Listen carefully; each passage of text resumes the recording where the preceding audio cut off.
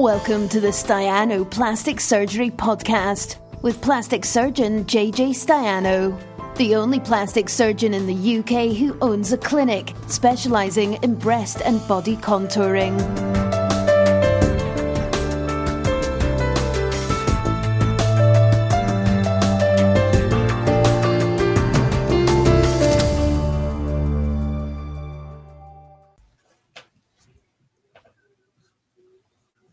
We're live and mic number one.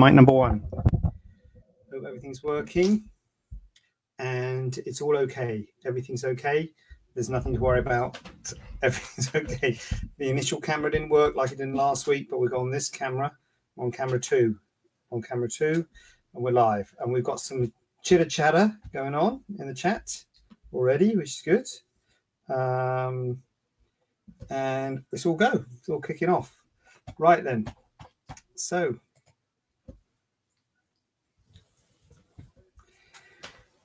we got what's this? Hello.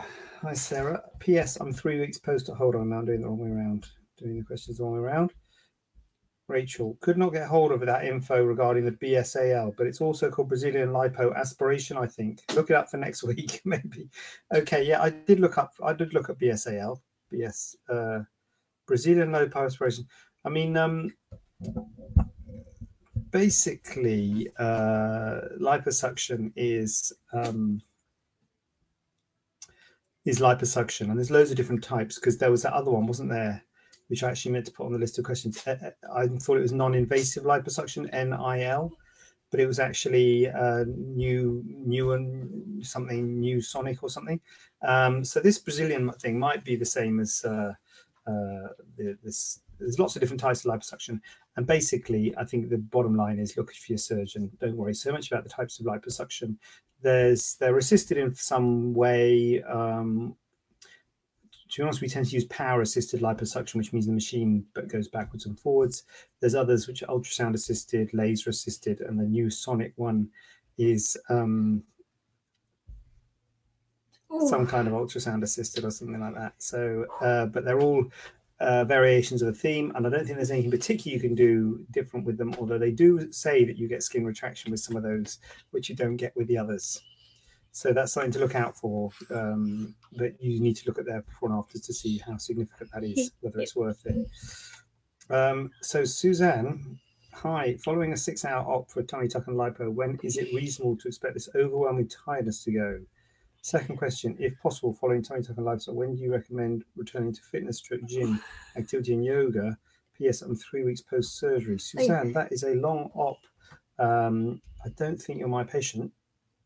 6 hours, lipo and tummy tuck, that's a long one. That is a long op, it's a long anaesthetic. And you said you that is going to take some time to get over that tiredness, Suzanne. 3 weeks is really early days. So don't worry if you're still tired at 3 weeks. Don't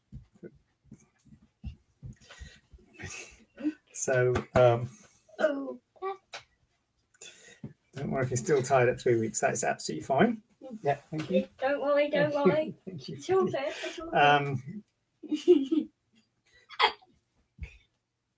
So you, especially for, I mean, the tummy tuck is a big op in anyone, and with liposuction is, I'm on duty. I'm the only adult in the house, unfortunately. So my wife is away.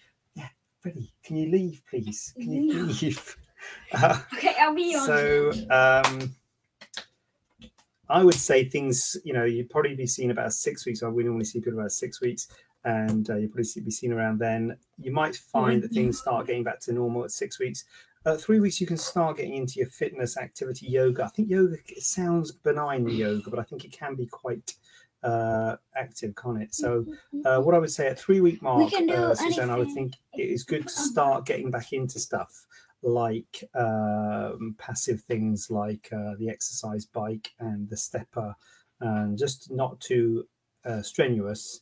And then nothing too active until that 6 weeks, and that's for a normal one. I think if you have a 6 hour op, that's obviously going to be a little bit more than a normal one.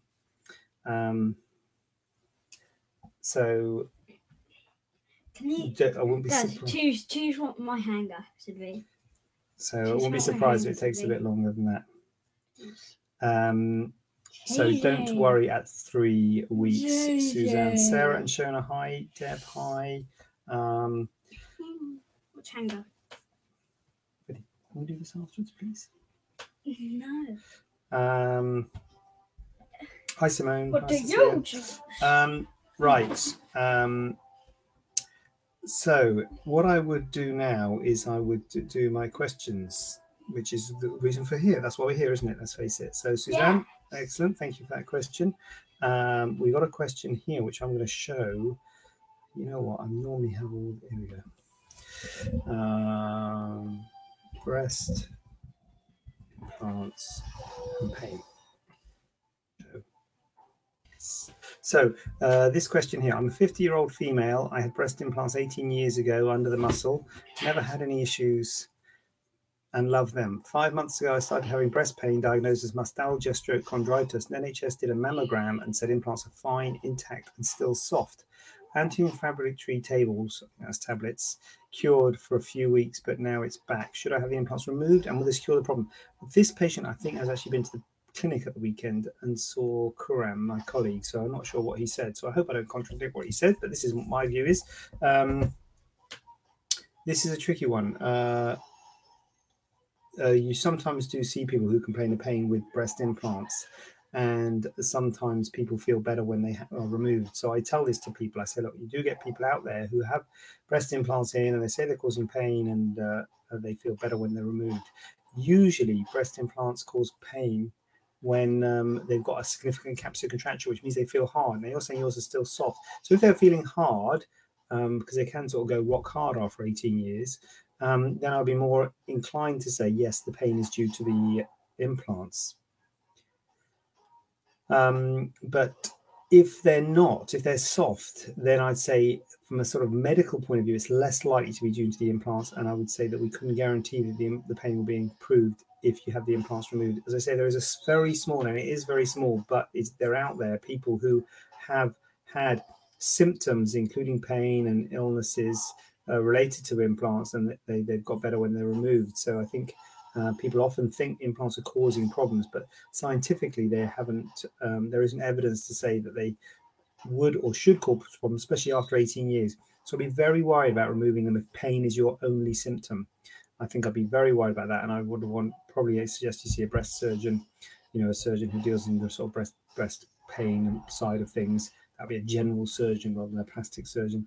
A bit confusing, because of the terminology there, which we can talk about in a minute. But yeah, a breast surgeon who would probably be a general surgeon who specialises in breast and would deal more with breast pain and what have you. But yeah, because you said you love them, so I think I would be very worried about removing them because it sounds like pain's your only thing. I would exhaust other options first.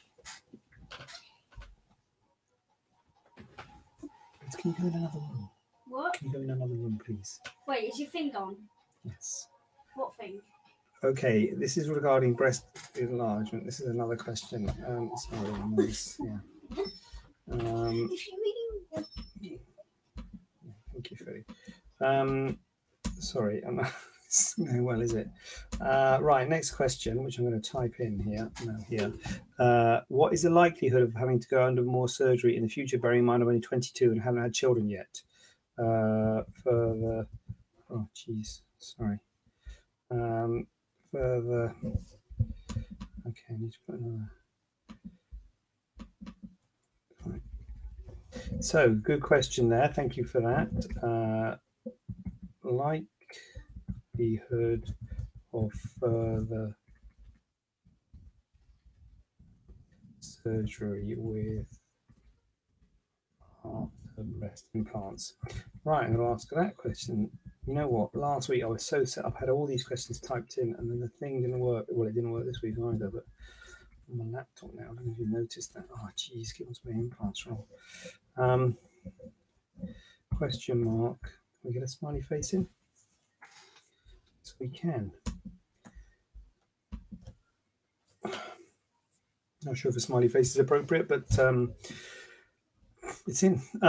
What's the likelihood of having to undergo more surgery in the future? Bearing in mind I'm only 22 and I haven't had children yet. There is a high likelihood of you having to go under further surgery if you are having implants age 22 and you haven't had any children. And yeah, high likelihood is the answer.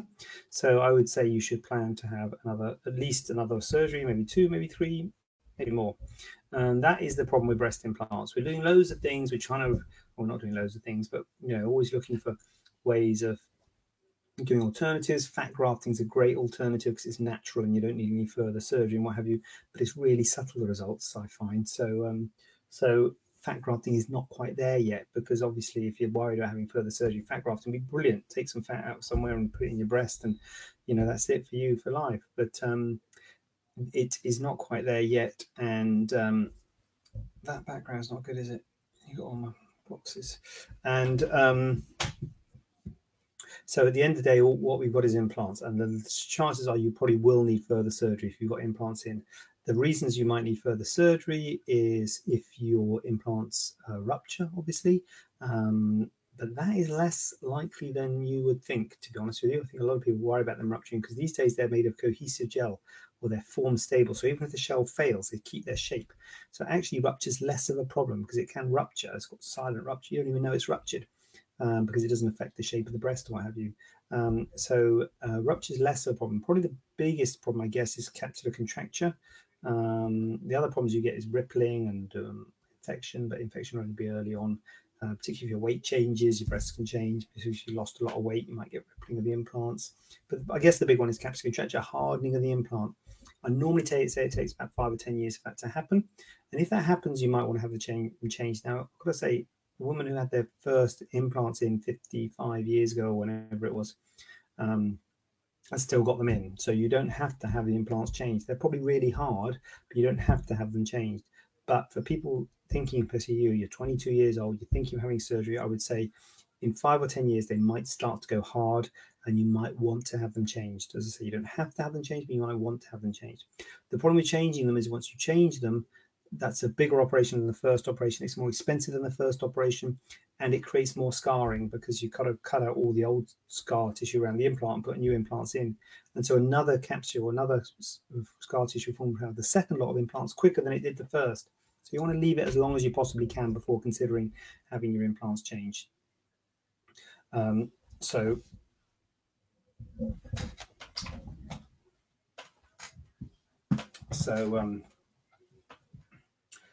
That is probably the thing. But if you're 22, you're probably going to need more implants. So then you can think about things, and then you have to talk about the risks of implants and the complications with implants, because you got the polyurethane implants, which are much less likely to go hard. Is that a better look? How's that look?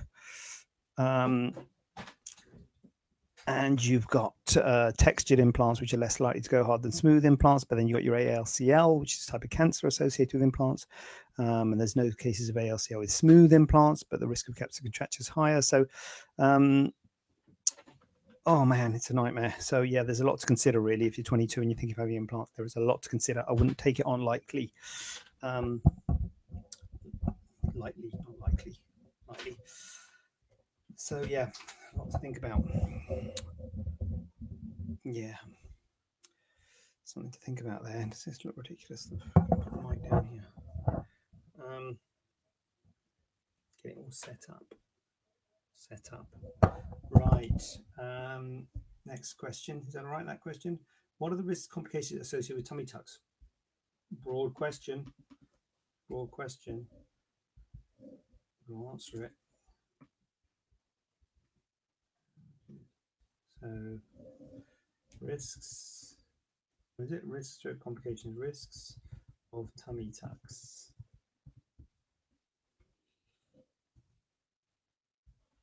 And that's an appropriate face. It's an appropriate face. Okay. So, all surgery has risks. All surgery has, everything has potential downsides associated with it. Do I need to hold this? Is the audio okay when that's over there? Testing. Is the audio okay like this? Or do I need to hold this? Position 1, position 2. I'm going to try position 2 for a while. So the risks of tummy tuck. So the risks can be associated with the risks of the tummy tuck itself, so specific to the operation and general risks. So there's risk of any surgery. Tummy tuck's usually done under a general anaesthetic. They're very safe general anaesthetics, but there are risks associated with anaesthetics. You can both okay. They can. Oh, hold it. Sarah's saying hold it. Tummy tucks can so there's general associated general anaesthetic. You can have a reaction to the drugs they use in the anaesthetic. You can get things like DVTs, clots in your legs that can fly off into your lungs. These are risks with any anaesthetic or any operation. It's a little bit higher with the tummy tuck because you're making the tummy tight, so the venous drainage from the legs, the blood flow back from the legs is less, so you're more likely to get clots in your legs, and clots in your legs can fly off into your lungs, and that's a serious complication. That's a significant problem. So we do a lot of things to reduce that risk, and we try and get you up and walking as soon as possible. That's probably the big one, really. That's a really big worrying risk, really, of a tummy tuck is the clots in the legs. So we put stockings on, we put these things called Flowtron boots on, which blow up your calves. We give you heparin injections to thin your blood, and most importantly, we get you moving as soon as possible. And when you're not moving, I'd say to you, when you're in your bed, keep your legs moving, your ankles moving, keep all that blood circulating. So that's probably the biggest risk, really, of a tummy tuck. But as I say, that is a risk of any operation, although it's slightly higher with a tummy tuck. You can get chest infection, pneumonia, problems with any sort of surgery. Not quite so much with this sort of surgery, because usually it's on fit young patients who are usually pretty motivated, and they get up quite quickly and get up walking, get up and moving quite quickly.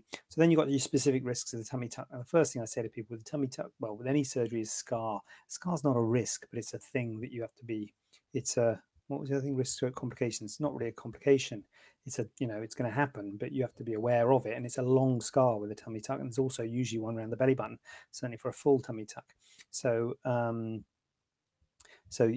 scar is one thing, is a risk, I suppose. Well, no, it's not a risk, but it's a thing that you have to be aware of. Usually pretty red to start off with, usually fades pretty well, but it can take a year or so for it to properly fade. So that's a thing that you have to be aware of.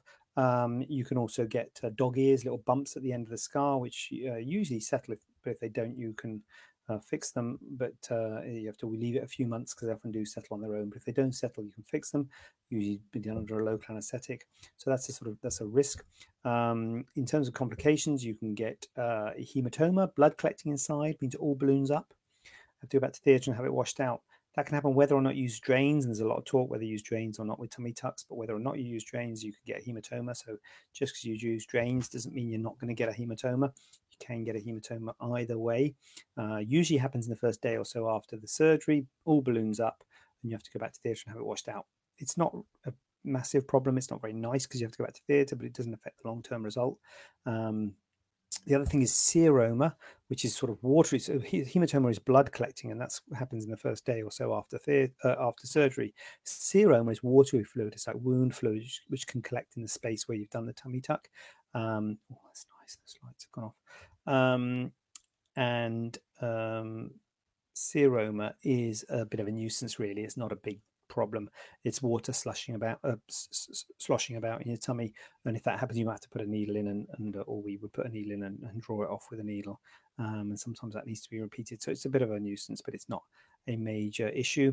You can get problems with the wound healing. So obviously the whole point of a tummy tuck is to make it as tight as a drum. You want to make it really tight to give you a really nice contour to your abdomen, but when you're closing wounds tight, there's a risk that they can open up a bit, so you might get little bits of wound healing problems. Quite a lot of dissolvable sutures in there. Sometimes you get little spots and little localized inflammation areas where the dissolvable sutures are. So that's a potential risk. And particularly in smokers, to the extent that if you're a smoker and you can't stop smoking, I would say don't have a tummy tuck, because whenever you smoke, you reduce the blood supply to the skin and you reduce the risk of wound healing. You reduce your chances of adequate wound healing, and so you've got a risk of a problem. Because it's under such tension, when the wound does break down, it can break down really badly. And the only really bad wound breakdowns I've ever seen have been in smokers. So I would advise you, if you can't stop smoking, to not have a tummy tuck. It's that bad. Other risks or complications, unhappy with the result? As I say, if it's too tight, you get wound breakdown. If it's not tight enough, you might say, it's not tight enough. There's a bit of redundant skin there. That's a risk. I mean, we're trying to give everyone the best result we possibly can, but there's always risks that, we either do it too tight or not tight enough. Oh, look at that. Oh, God, I'm using the wrong thing. Oh, what's that? Oh, thanks, Deb. So so I don't get that from there. So sometimes the scar settles all right. So sometimes it works out well, but those are the risks of tummy tucks, I suppose. So not insignificant. Again, it's quite a big op. Got to really think about it, whether it's right for you, but it's pretty informed of the risks versus the benefits. All about the risks and benefits. Which way does it go?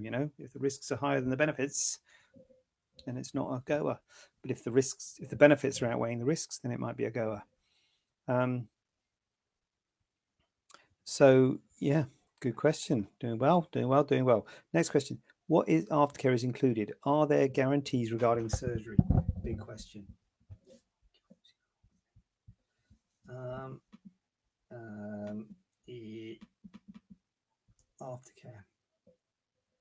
Aftercare.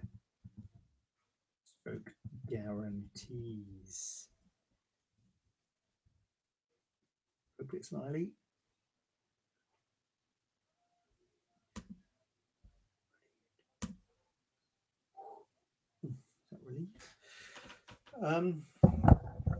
Right.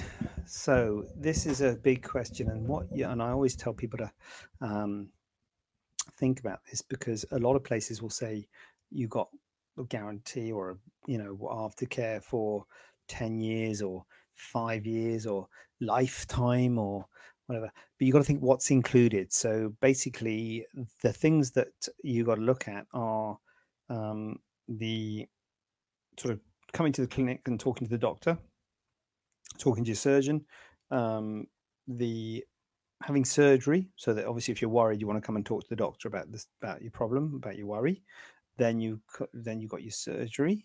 Having surgery is going to incur costs. So how long are you covered or guaranteed in terms of that? And then if you have got implants, if it is a breast augmentation, I don't know what this is, but then obviously if there's implants or devices, the devices will have a guarantee on them or aftercare. So those are the things that you really got to think about in your own mind and be comfortable in your own mind that you are being looked after. So I'll talk in general terms, not so much with what we do, but in general terms, what you've got to look out for if you're thinking of having something done. So after seeing the surgeon, sometimes people will charge for follow-up appointments.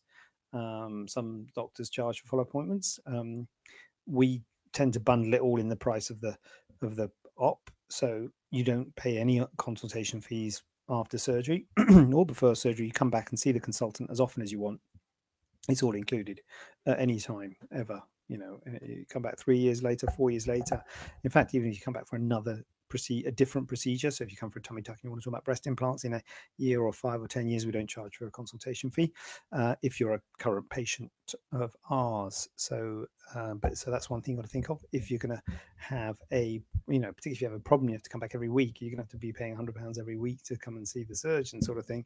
It's going to be a bit of a bind. But or if you have just a bit of a lumpy scar or problem with something in a year or 2 years, are you going to have to pay to see the surgeon to chat about it? Number one. Number two is implants. I know I said implants third, but I'll talk about implants now, because a lot of people say I've got a 10-year guarantee and stuff, but that's just the implants often. So all the implants we use got a lifetime guarantee. A lot of implants nowadays have a lifetime guarantee. Not all of them, but a lot of them do. But then you've got to think, what does that cover? Because it usually covers rupture. So the guarantee usually covers rupture. As I said a minute ago, rupture is normally not as much of a problem as capsular contracture. So it doesn't always cover capsular contracture. Some companies cover capsular contracture, some companies don't. Some companies, so when I say that they give you a lifetime warranty against capsular contracture or rupture, that just means they'll give you a new implant. They won't pay for you to have it put in. So you've got to think, that's not that helpful, because the implant's only a few £100. And so some implants will give you both. Some warranties will cover both implants. Some will just give you one. So obviously, if you want to have the other one changed, if it's been 15 years, you want to have the other one changed. Some will allow you to have a size change, some won't. Some will give you money towards the hospital costs. Usually, if it's a rupture, they will give you some money, $1,000 or something, usually towards the hospital costs. Others don't. But then the ones that don't usually cover capsular contracture. So there's always a bit of a trade-off between the warranties. So the warranties are all, it's a bit of a minefield and it's a bit confusing. I think that's why you find a lot of people would just use the same implants because they sort of know what their warranty of the implant they use is, because it's hard to know what the warranty of Allergan and Mentor and Nagor and goodness knows what, Polytech, and all the companies have all got different warranties. So yeah, some will just give you an implant, some will give you money towards the implant, some will cover capsular contracture as well as rupture. So that's the implant thing. And then the surgery is probably the big one. I think when people talk about, oh, Dee, can you clarify what your aftercare covers with implants? Well, our aftercare here, specifically with the implants, well, not here. No. We tend to use Nagor or Polytech. Can use it if you want a different make, we can use a different make. But Nagor cover capsular contracture and rupture for life. So they cover both for life, but they don't give you any money. So they only give you implants. You have to pay for the hospital costs. Polytech cover rupture for life. They don't cover capsular contracture. I don't know why, because Polytech use polyurethane implants, which you've got a lot less risk of capsular contracture. So I wish they would cover it, but they don't anyway. But the risk of it is less. But the good thing, the thing about Polytech is that they cover you for 2 years. They will, you'll have the hospital costs covered. So talking about, am I rambling a bit? I hope I'm not. So the next thing you've got to think about is the hospital costs. So that's just the implant. They give you an implant. So what are you covered in terms of the hospital cost? So say if you have Polytech implants, they have well, it's not Polytech, it's Q Medical, who are the UK distributors of Polytech, offer a guarantee or a warranty, which covers you for 2 years. And that will mean that they will give you money towards the hospital costs. It's £1,500 per breast. We tend to just say that you're covered. So if more than that, we cover it. But basically means that you're covered for any surgery within 2 years of having the operation. That means if they're not sitting right, if they're sitting too high, too low, not quite sitting right, or if you get a seroma, or if you get a problem, basically, if they rotate, if they're teardrop. So that's Polytech. But then the hospitals have a sort of warranty. So the hospital, it varies between hospitals, so you have to check with the hospital. So with the 2 hospitals we use are BMI Priory and Spire Parkway. BMI Priory in Edgbaston covers you for 6 months. Parkway in Solihull covers you for 12 months. That means if in 6 months or 12 months you have a problem, all the hospital costs are covered. You can have if they're sitting too high or too wide, or if you have a dog ear, say if you have a tummy tuck and you've got a dog ear, like the little bump at the end of the scar, or you get a seroma and you need to have it drained, or a hematoma and you have to go to the theatre, or anything like that, they will cover you, so you don't have to pay any of the costs.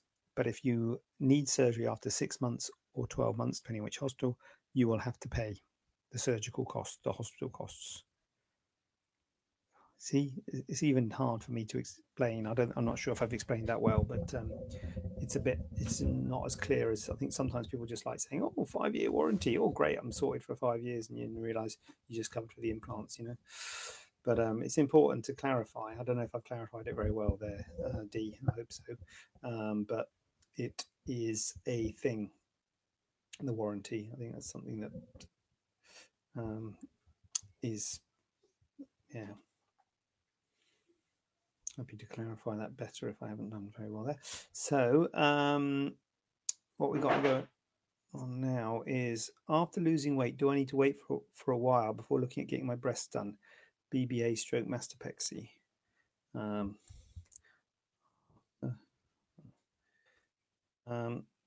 So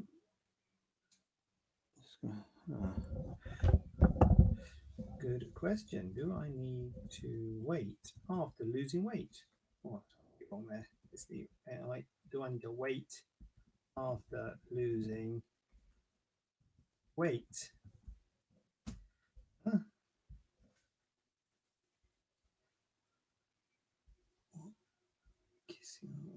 week show. So, can I upload a picture for a friend? She's worried about her boob uplift. I don't know, Hamida. Can you upload a picture? Give it a go. Give it a go. We're getting interactive now, aren't we? Give it a go, Hamida. I'm happy to have a look at an uplift photo. If you would like me to, and if you can upload it, I'll look out for it. In the meantime, we'll ask about waiting with weights. I'm not sure how I can get a pic to you. Oh, nor am I, Hamida. Can you put a picture on? You could always direct message if you want, Hamida, and I'll do it afterwards if you want. If you people sometimes do that. I do see, or you can email it to us, info@steinoplasticsurgery.co.uk. But I've got to say, Hamida, if I'm assuming it's not my patient, if it's my patient, then obviously definitely you shouldn't come into the clinic and I'll see it. If it's not my patient, I would always, can I have your name? Jonathan is my name. If it's I would always say go back to your surgeon is always best, Hamida. On my PC. So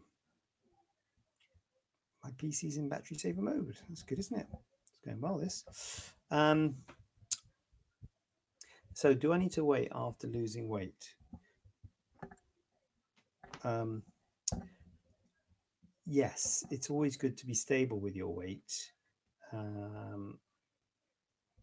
So that is always a good thing, to be stable. Ideally, I mean, certainly when you're on the NHS, they want you to wait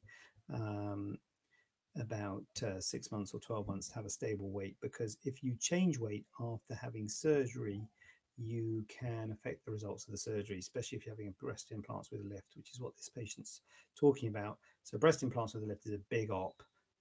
It's quite a big deal. You make the skin really tight with a lift, you make it tight with the implant breasts up here. But if you lose weight afterwards, you might lose not only volume in your breasts, so you might get the weight, you might get the size perfect for your body as it is now, but then if you go on to lose more weight, then they might be too small. Or if you put on weight, they might get bigger. So they can change if you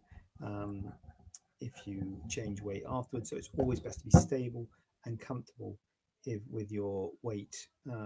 Particularly Donna, Hamida, I've seen your email, your message. I will answer in a minute. So I'm just trying to lose it.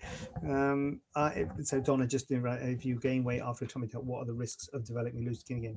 The problem, Donna, is not so much gaining weight, it's gaining and losing weight.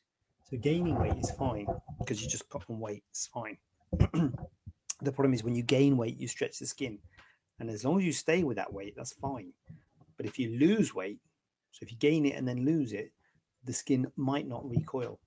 So you could spend thousands of pounds on a tummy tuck, and and then you could have loose skin again. So there's a chance of that if your weight fluctuates, which is why it is good to be stable with your weight, whether you're having a breast lift and implants or a tummy tuck. Any sort of body contouring, tightening procedure, when we do the surgery, we make it as good as we can for your current situation, for your current weight. If you change your weight in any way, as I say, putting on weight or losing weight, or worse still, putting on and losing, doing them both, that might affect the result. It might not. I mean, I'm not saying it's definitely going to affect the result, but it might affect the result. And so that's something to think about, something to consider. So it's always best to be stable, ideally 6 to 12 months stable.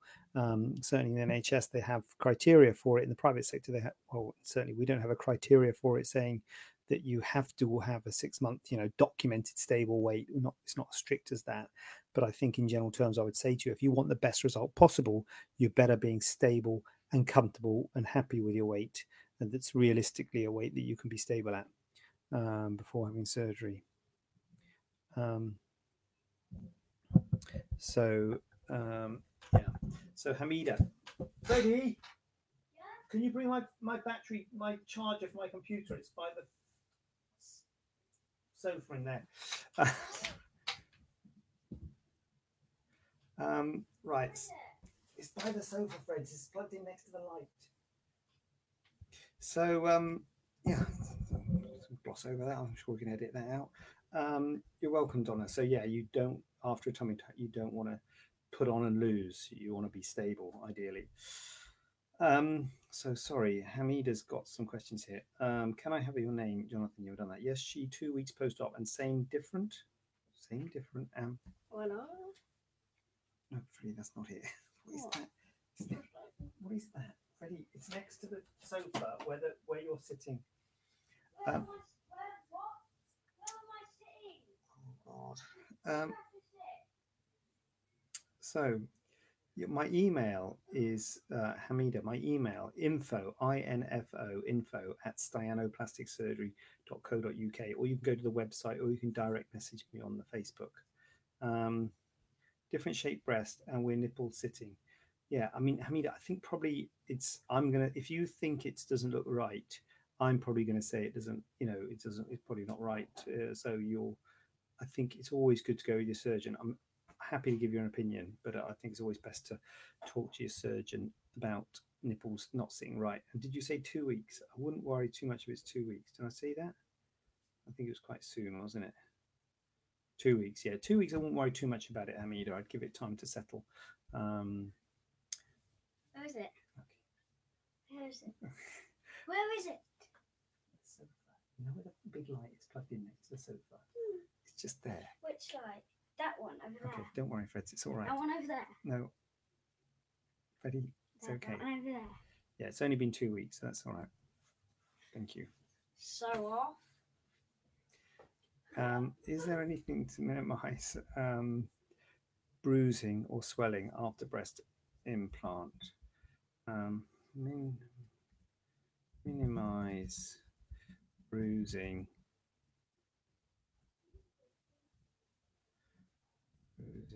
after breast implant. Right. So sorry about this, everyone. It's okay. My wife's not here, so I'm the sole responsible adult here, and I'm not doing a very good job of it. I think you can clearly see that.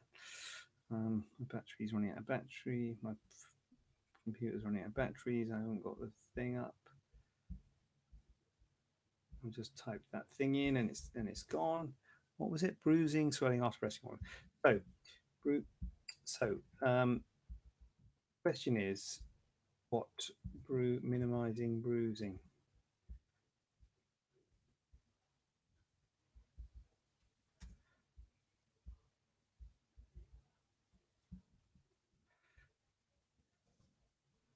Okay, fine. Have it your way. It's not typing in. Fine.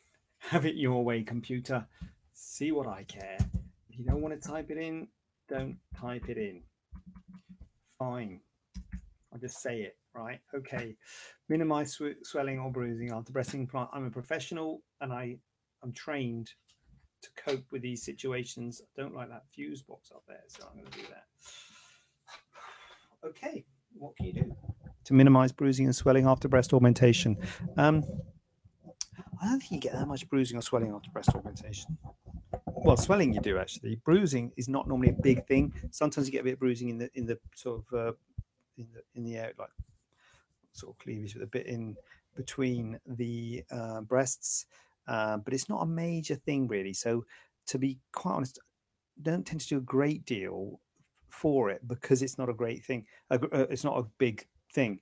But if you are worried about bruising and things, there are things you can do. You can do heat and cold, and there's this thing called Hylo care or Hyalotherapy. It's a cooling thing, cooling bra and all that sort of thing. People do after facelift and that stuff for the swelling and what have you. But as I say, I don't find that bruising is a massive thing. Swelling is a thing. You do get swelling. So what I normally do is suggest you wear a supportive bra, and it's good to wear that day and night for a month. So that does help with the swelling, does hold back the swelling. So I think that is good. People do use... I'm messing with the microphone now. I'm not messing with the microphone, Joni. I'm trying to there. Leave it alone. I'm trying to be professional. Leave it there. Right. So swelling is a bit of a thing, and so with the bra, I think helps with that. And people talk about using hot and cold ice packs and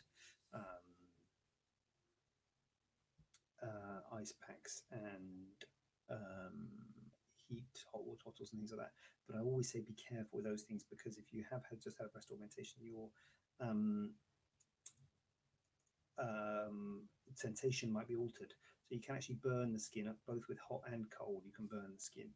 So you've got to be a bit careful using hot and cold on it. If you are going to use ice, obviously wrap it in a kitchen towel or something. Wrap the frozen peas in a kitchen towel, because you don't want ice directly on the skin. So I normally actually say steer away from it. If it's really swollen or really uncomfortable and you find it soothing to use heat or cold, you can, but just be a bit careful that you can potentially burn the skin, because if you just had a breast augmentation, the sensation might be altered. So that is something to think about. So do you use drains for your surgery on tummy tucks or drainless? What do you consider best? I read that drains can carry more risks. Good question, Donna. Just going to get my charge up. I'll answer that question just quickly.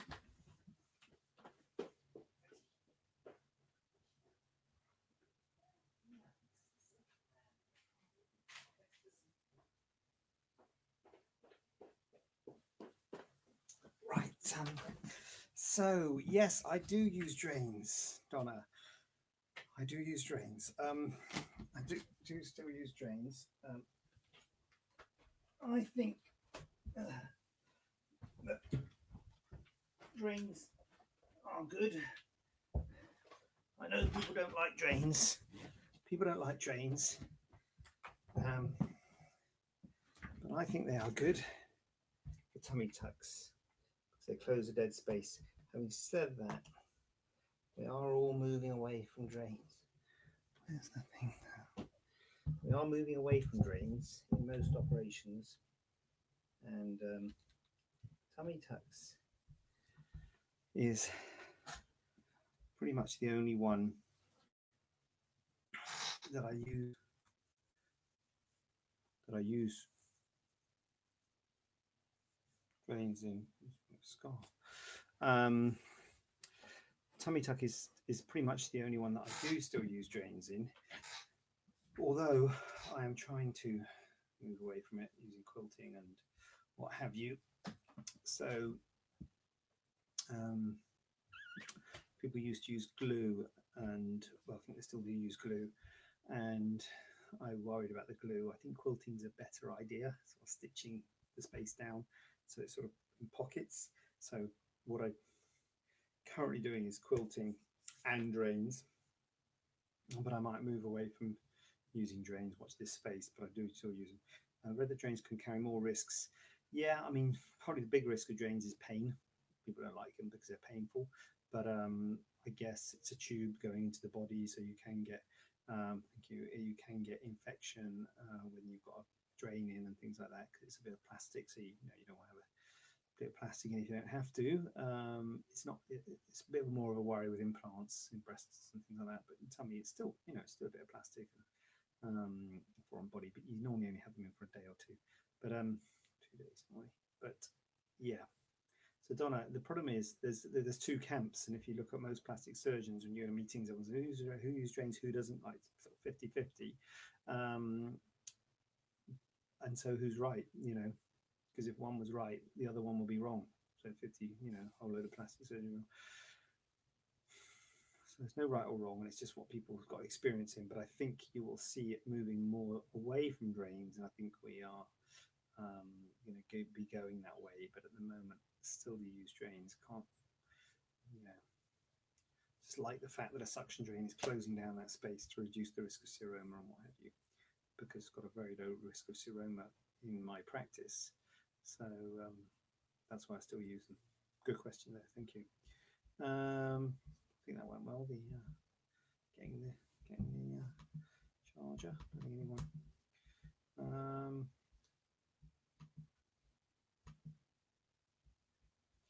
So there you go. That's working.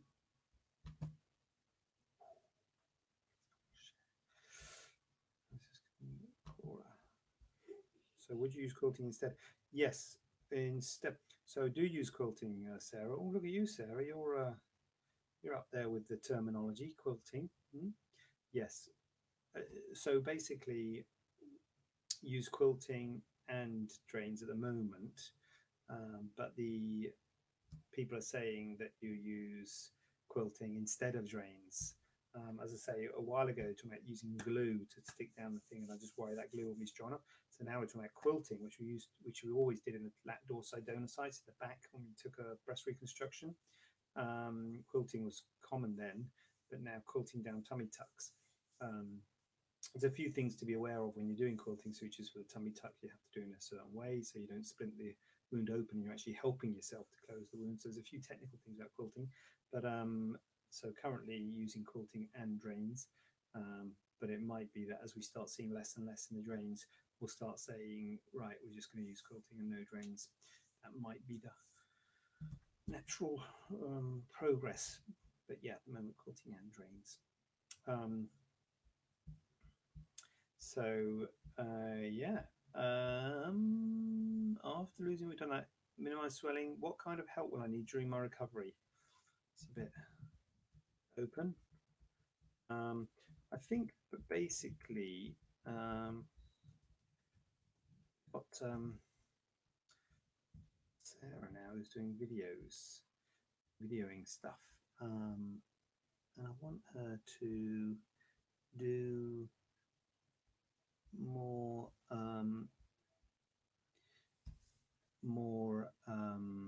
videos seeing people after their surgery to see how they. Oh, what's that? Sorry, I'm not sure if that's the correct emoji. What is that emoji? They're crying. Sorry, doesn't mean crying one.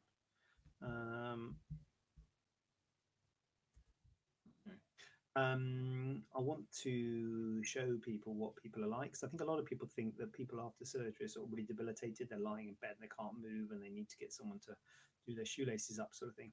But I don't think it's as bad. I mean, obviously it depends on what surgery. It doesn't say what surgery, but let's just say, you know, the breast surgery, body contouring, tummy tuck, that sort of stuff. I mean, they are quite big operations, but and you are quite knocked back. You do feel tired, you do feel jaded, but you don't really feel sort of debilitated. I think you'll still be able to do your shoelaces up and you know, potter around the house. You're probably not going to want to cook a big meal and things like that, but you'll be able to look after yourself. Yeah, it is nice if someone's there to look after you, but I don't think you absolutely need someone to look after you. I think you'll be able to look after yourself. You'll be able to wash and what have you, but it will be painful. Certainly the first few days, you will find it difficult to move and to get about, and you're going to probably be confined to barracks. You're going to be staying at home and, you know, not doing a great deal. After the first week, you start to feel better, and you maybe doing some work from home on the computer and stuff. But the first week, you probably will find it tough, but you should be able to, you know, cope and survive. And if you've got some help at home, then so much the better. Again, the first few days, I think it is nice to have a bit of support, especially if it's a bigger op like a tummy tuck or a breast reduction or something like that. So, sorry about the emoji. I don't think that's the one I meant to use. It looked different when I put it on.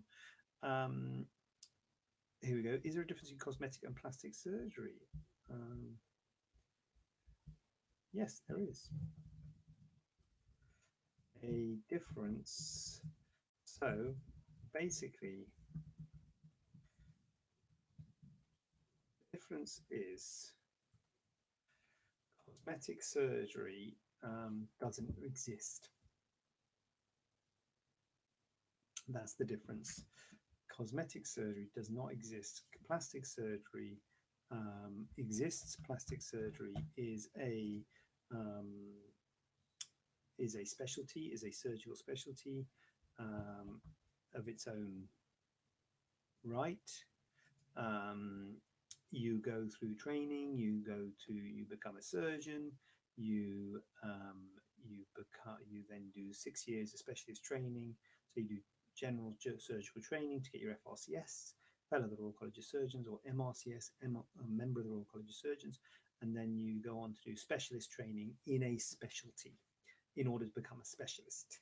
So when you are having treatment in this country, if you are having treatment in the NHS, you would be under a consultant. A consultant is a fully trained specialist. In the private sector, unfortunately, you don't have to be a fully trained specialist to treat people. In the NHS, your care will always be under a consultant who will finish their training or be a fully trained specialist. In the private sector, it's not like that. If you will get treatment in one of the major private hospitals, Spire, BMI, Ramsey, Nuffield, Winfield, one of the big private hospitals, you have to be a fully trained specialist to work there. If you get trained in a clinic or in not one of the major private hospital national private hospital companies, they can decide who they let work there. So they may not insist that you are fully trained. In order to prove someone's fully trained, it means they've held or have held an NHS consultant job. If someone holds or has held a permanent NHS consultant job, then you can be pretty sure they're fully trained in a specialty. And the specialties are things like plastic surgery, general surgery, although general surgery sounds general, it's not. It's a specific thing, usually bowel, hernias and things, or breast, thyroid. Those are subspecialties, general surgery, orthopedic surgery, ENT, cardiothoracic. There's a few surgical ophthalmology, few surgical specialties that you can be trained in, and you can become a specialist fellow with the Royal College of Surgeons, and then you get FRCS and then brackets letters, for plastic surgery, or for orthopedic surgery, in letters afterwards what that training is in. There's no training in cosmetic surgery. There's no FRCS cosmetic. That's not a thing. Cosmetic surgery is just what people call it. Surgery, it's a subspecialty of plastic surgery, but a lot of other surgeons perform cosmetic surgery. ENT surgeons will do noses and ears, prominent ears. So lots of other surgeons will do, general surgeons will do breast, the breast subspecialty of general surgeons. So lots of other surgeons will do cosmetic surgery, but they may not be plastic surgeons. That may not be a bad thing, because if they're an ENT surgeon, they might be okay to do rhinoplasty, noses and things. But they're not plastic surgeons, they're ENT surgeons. The problem is a lot of people feel and think, thanks Junie, they think that they are plastic. They think that they're plastic surgeons when they're not. And sometimes people will put FRCS Gen, no, not Gen, that's general surgery.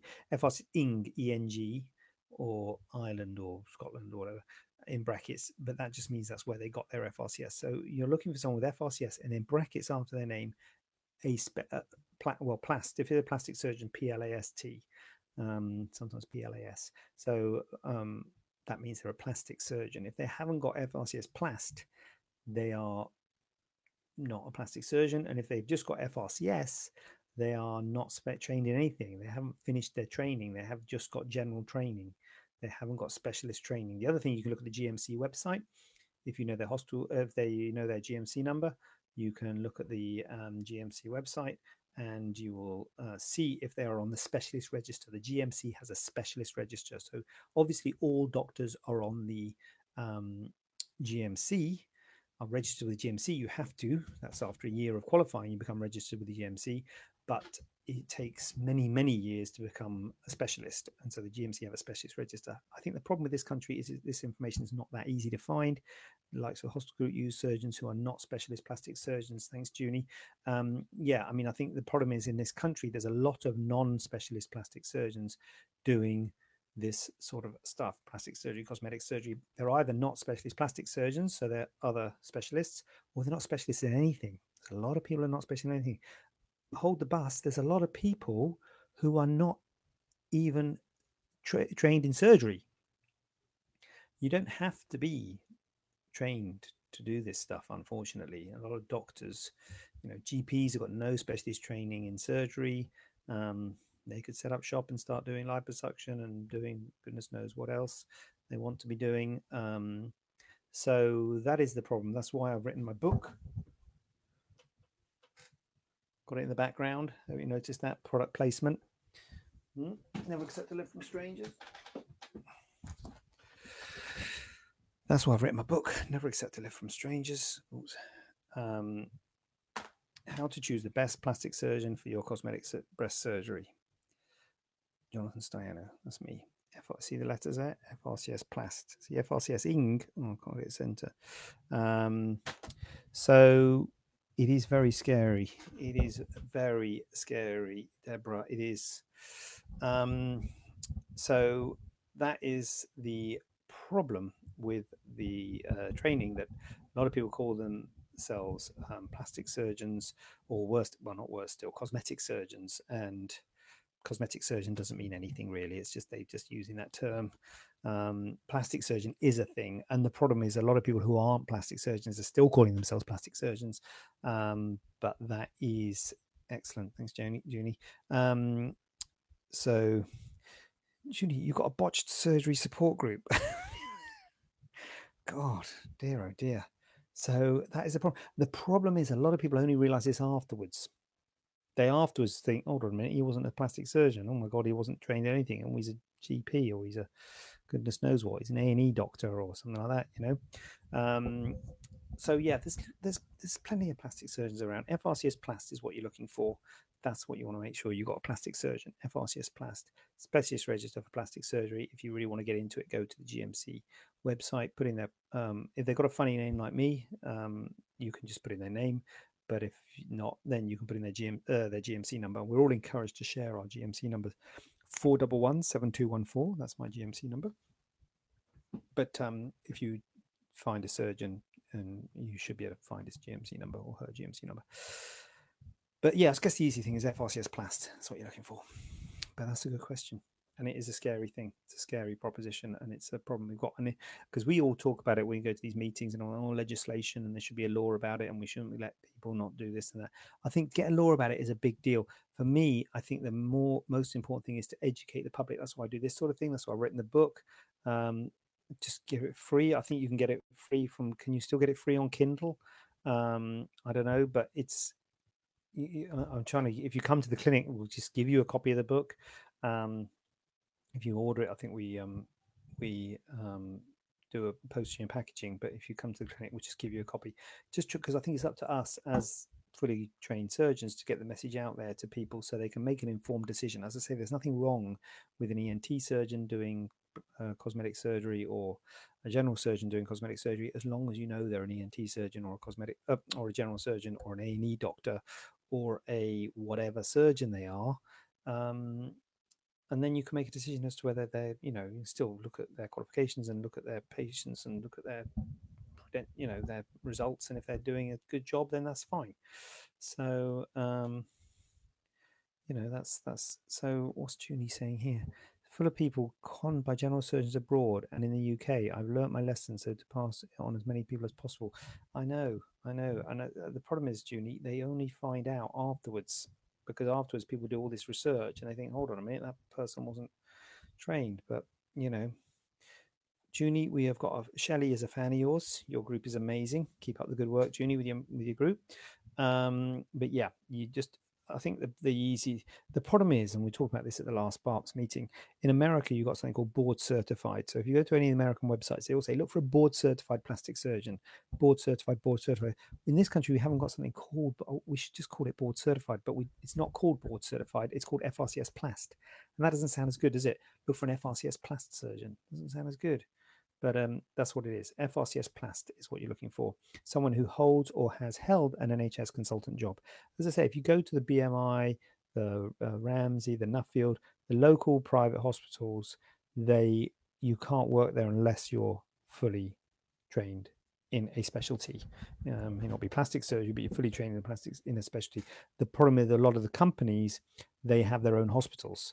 And so if the company, like the cosmetic chains, if they got their own hospital, then they can choose who they have there. So they don't necessarily have to have people who are up to the same level as an NHS consultant. So they can have people who aren't trained or trained in other specialties. But that's what we're up against. So yeah, it's all about educating people so they can make an informed decision as to what's right for them. That's the bottom line. That's what it's all about. So I was just getting my email up there to see if I got that got that photo from Hamida, but I haven't got it yet, Hamida. So I will look out for it on my email of your friend, and I'll put my aura in. But as I say, it will mainly be. Has it gone to junk? No, it's not gone to junk. It will mainly be going to your surgeon, I would say, Hamida. But I will definitely give a help and give my opinion on it. Oh, sorry, Tracy. Oh God, what's going on? You could tell I was about to leave then, couldn't you? What have I done? That's scary. I did see something. Question of Benelli or traditional? Good question. Look at that. We're getting technical now. Benelli. Where is that question? Jenny, here we go. You need that mic. Yeah. How similar? Hold on a minute. Donna's got in here. So how similar is the recovery on a tummy tuck to a C-section? I will do the Benelli question in a minute, Tracy. Similar. It is similar, Donna. Normally, I think it's similar. A C-section, they cut through muscle. A tummy tuck, you don't cut through muscle, though you might need to repair the muscle. So in that way, a C-section is worse because you cut through the muscle. But a tummy tuck, you're actually cutting skin out and closing under tension. Obviously, with a C-section, you're not cutting any skin out. It's not closed under tension. So in that way, a tummy tuck's worse. So I think on balance, it's about the same. I think they sort of... Oh, sorry, I should put that question up. Oh, God. So on balance, I think they're about the same. I think they're the C-section is pretty bad because they cut through the muscle. Tummy tuck's pretty bad because you're cutting a tension out of the skin and you're sort of all crunched over. So it's pretty similar. I do think it's bad when they cut the muscle. I think that is really painful when you cut the muscle. Every time you cough and everything, it hurts. Now, as I say, with the tummy tuck, you often have to repair or bring the muscles together, repair what we call the divarification of the rectus muscle. We bring them together. We don't actually cut them. We actually sometimes do suture them to bring the gap between them together. So that can be a little bit uncomfortable when you cough and everything. But it's not quite as bad as the C-section where they cut through the muscle. So I think pretty similar. Maybe tummy tuck's a bit better. I don't know. But I think I would say pretty similar just to be safe. Sorry, Tracy, I missed your question. Benelli breast lift or traditional breast lift, what's best? Boom. Tracy, if one was best, the other one wouldn't exist. So it's hard to say what's best. I will tell you what I think, in my view. Personally, I don't like the Benelli. Tracy, I've said it. I don't like the Benelli. So basically, for the folks at home, what we're talking about here is a breast lift. So a breast lift, the nipple goes from a low place to a high place. So you move the nipple. There's lots of different ways you can do a breast lift. A lot of the things, certainly for patients, what they worry about is the scarring. So the pattern of scarring is different for the different ways. Now, because you're moving the nipple, you pretty much always have to give a scar around the nipple because the nipple's being moved. So you can do it with just a scar around the nipple, which is the Benelli, which is like a donut mastopexy. So you take out a donut of tissue and then you just cinch it in. So you make a big circle into a small circle, a bit like when you do an areola reduction, to cinch the skin in and tighten the skin. And that just leaves a scar around the nipple, no other scars, which is great because I say around the nipple, around the areola, because that heals pretty well. And the interface between especially if you've got quite a dark areola, it can sort of fade in and you can't see the scar. The problem with it, so the next way you do it is you make a scar around there and a scar going straight down. That means you can tighten the skin in rather than just doing a bunching, circumferential bunching. You can make a straight line down, lollipop scar they call it, or a circumvertical, where you can actually tighten the skin in this direction, or you can get an inverted T where you tighten it in this direction and that direction. So increasing scarring. So if you ask anyone what do you want, they'd all say, I want the least scarring, please. I'll just have, no scarring ideally, but if we've got to have something, I'll just have the one around the nipple. Thanks very much. I don't want the others. Obviously, they're going to say that, but it's less. You can take less skin out, and it's less. The skin's off. The scars often puckered, and it sort of flattens the breast. It doesn't give the breast good projection. It flattens it, and I don't think it goes in good shape, and I don't particularly like it. The only time I ever use it is in men who I'm cutting skin out. And I don't use it that often, for a gynecomastia. Sometimes if there's a tuberous breast deformity, I might use it, but very rarely. Usually I'll put that other scar in, so the circumvertical, to take out skin in the side-to-side direction. Now, it does give that lollipop scar, which is slightly more obvious because you've got a straight line going down, but it's a much better shape. And after all, that's what you're having the surgery done. You want a shape. And in my hands, I'm just saying what's in my hands. Some people out there are going to say, oh, I love doing Benelli and I've got great results, and look at these before and after photos. Well, that's fine. Then we're all different. But in my hands, I think the circumvertical, and in fact, I usually convert it to a small T, because there's usually a little bit of extra skin at the bottom. I convert it to a small T. Or if there's a lot of skin, a big T. You know, the more scarring, the more skin you remove, so the more of a lift you get. So Tracy, my opinion on that is that I think I don't personally think the Benelli lift gives as good a lift as the circumvertical stroke lollipop or inverted T. So in my hands, I think the extra scarring is worth it to give you a better shape. But as I say, there are people out there doing Benelli, so you know they would argue against it. I think they'd argue that you couldn't get as good a lift, but they would probably say you get an acceptable lift, and in some cases it's good. But that's just me. Oh, that's covered that one off. Right. Listen, if anyone's still there, I really apologise about the shambolic state of today's show. Oh God, what have I done? Tracy's had the Benelli. I now have a bigger areola than before by far. Well, the Benelli relies on the cinching of the areola, so it depends on how you cinch that areola down. If you use a permanent suture, fine, but if you use a dissolvable suture, it can recoil up and it can stretch, because you take that donut out and all of the lift is on that cinching of the skin, so that's a risk of a Benelli. So yes, Tracy, that is a risk with a Benelli. So yeah, sorry to hear that.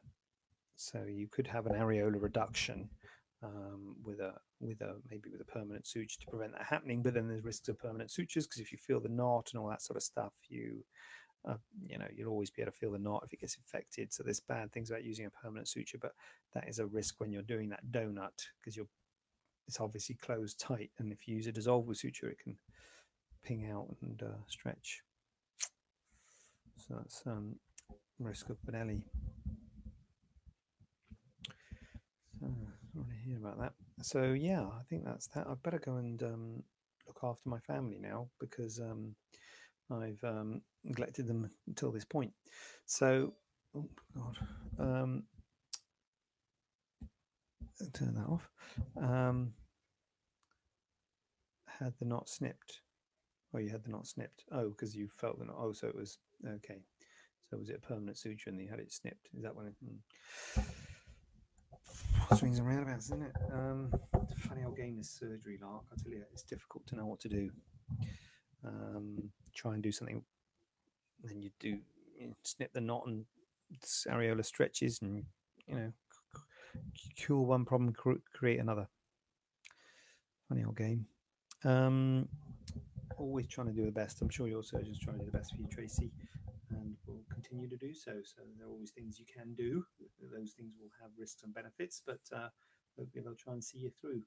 So good. So yeah. So that is it. I'm going to check out, if that's okay. Oh, sorry, I didn't really do that. Yeah. So I am signing off and going to see what carnages are there outside. Thanks for coming, and I will see you next week, Tuesday at 7 o'clock. I'm looking forward to it already. Any questions, email, text, Facebook, Twits, whatever, get them in, loving it.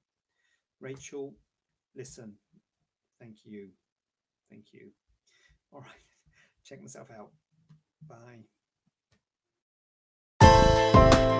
Have a question not covered in today's show? Then send it over to info@staianoplasticsurgery.co.uk using the hashtag AskJJ. We'd love to hear from you.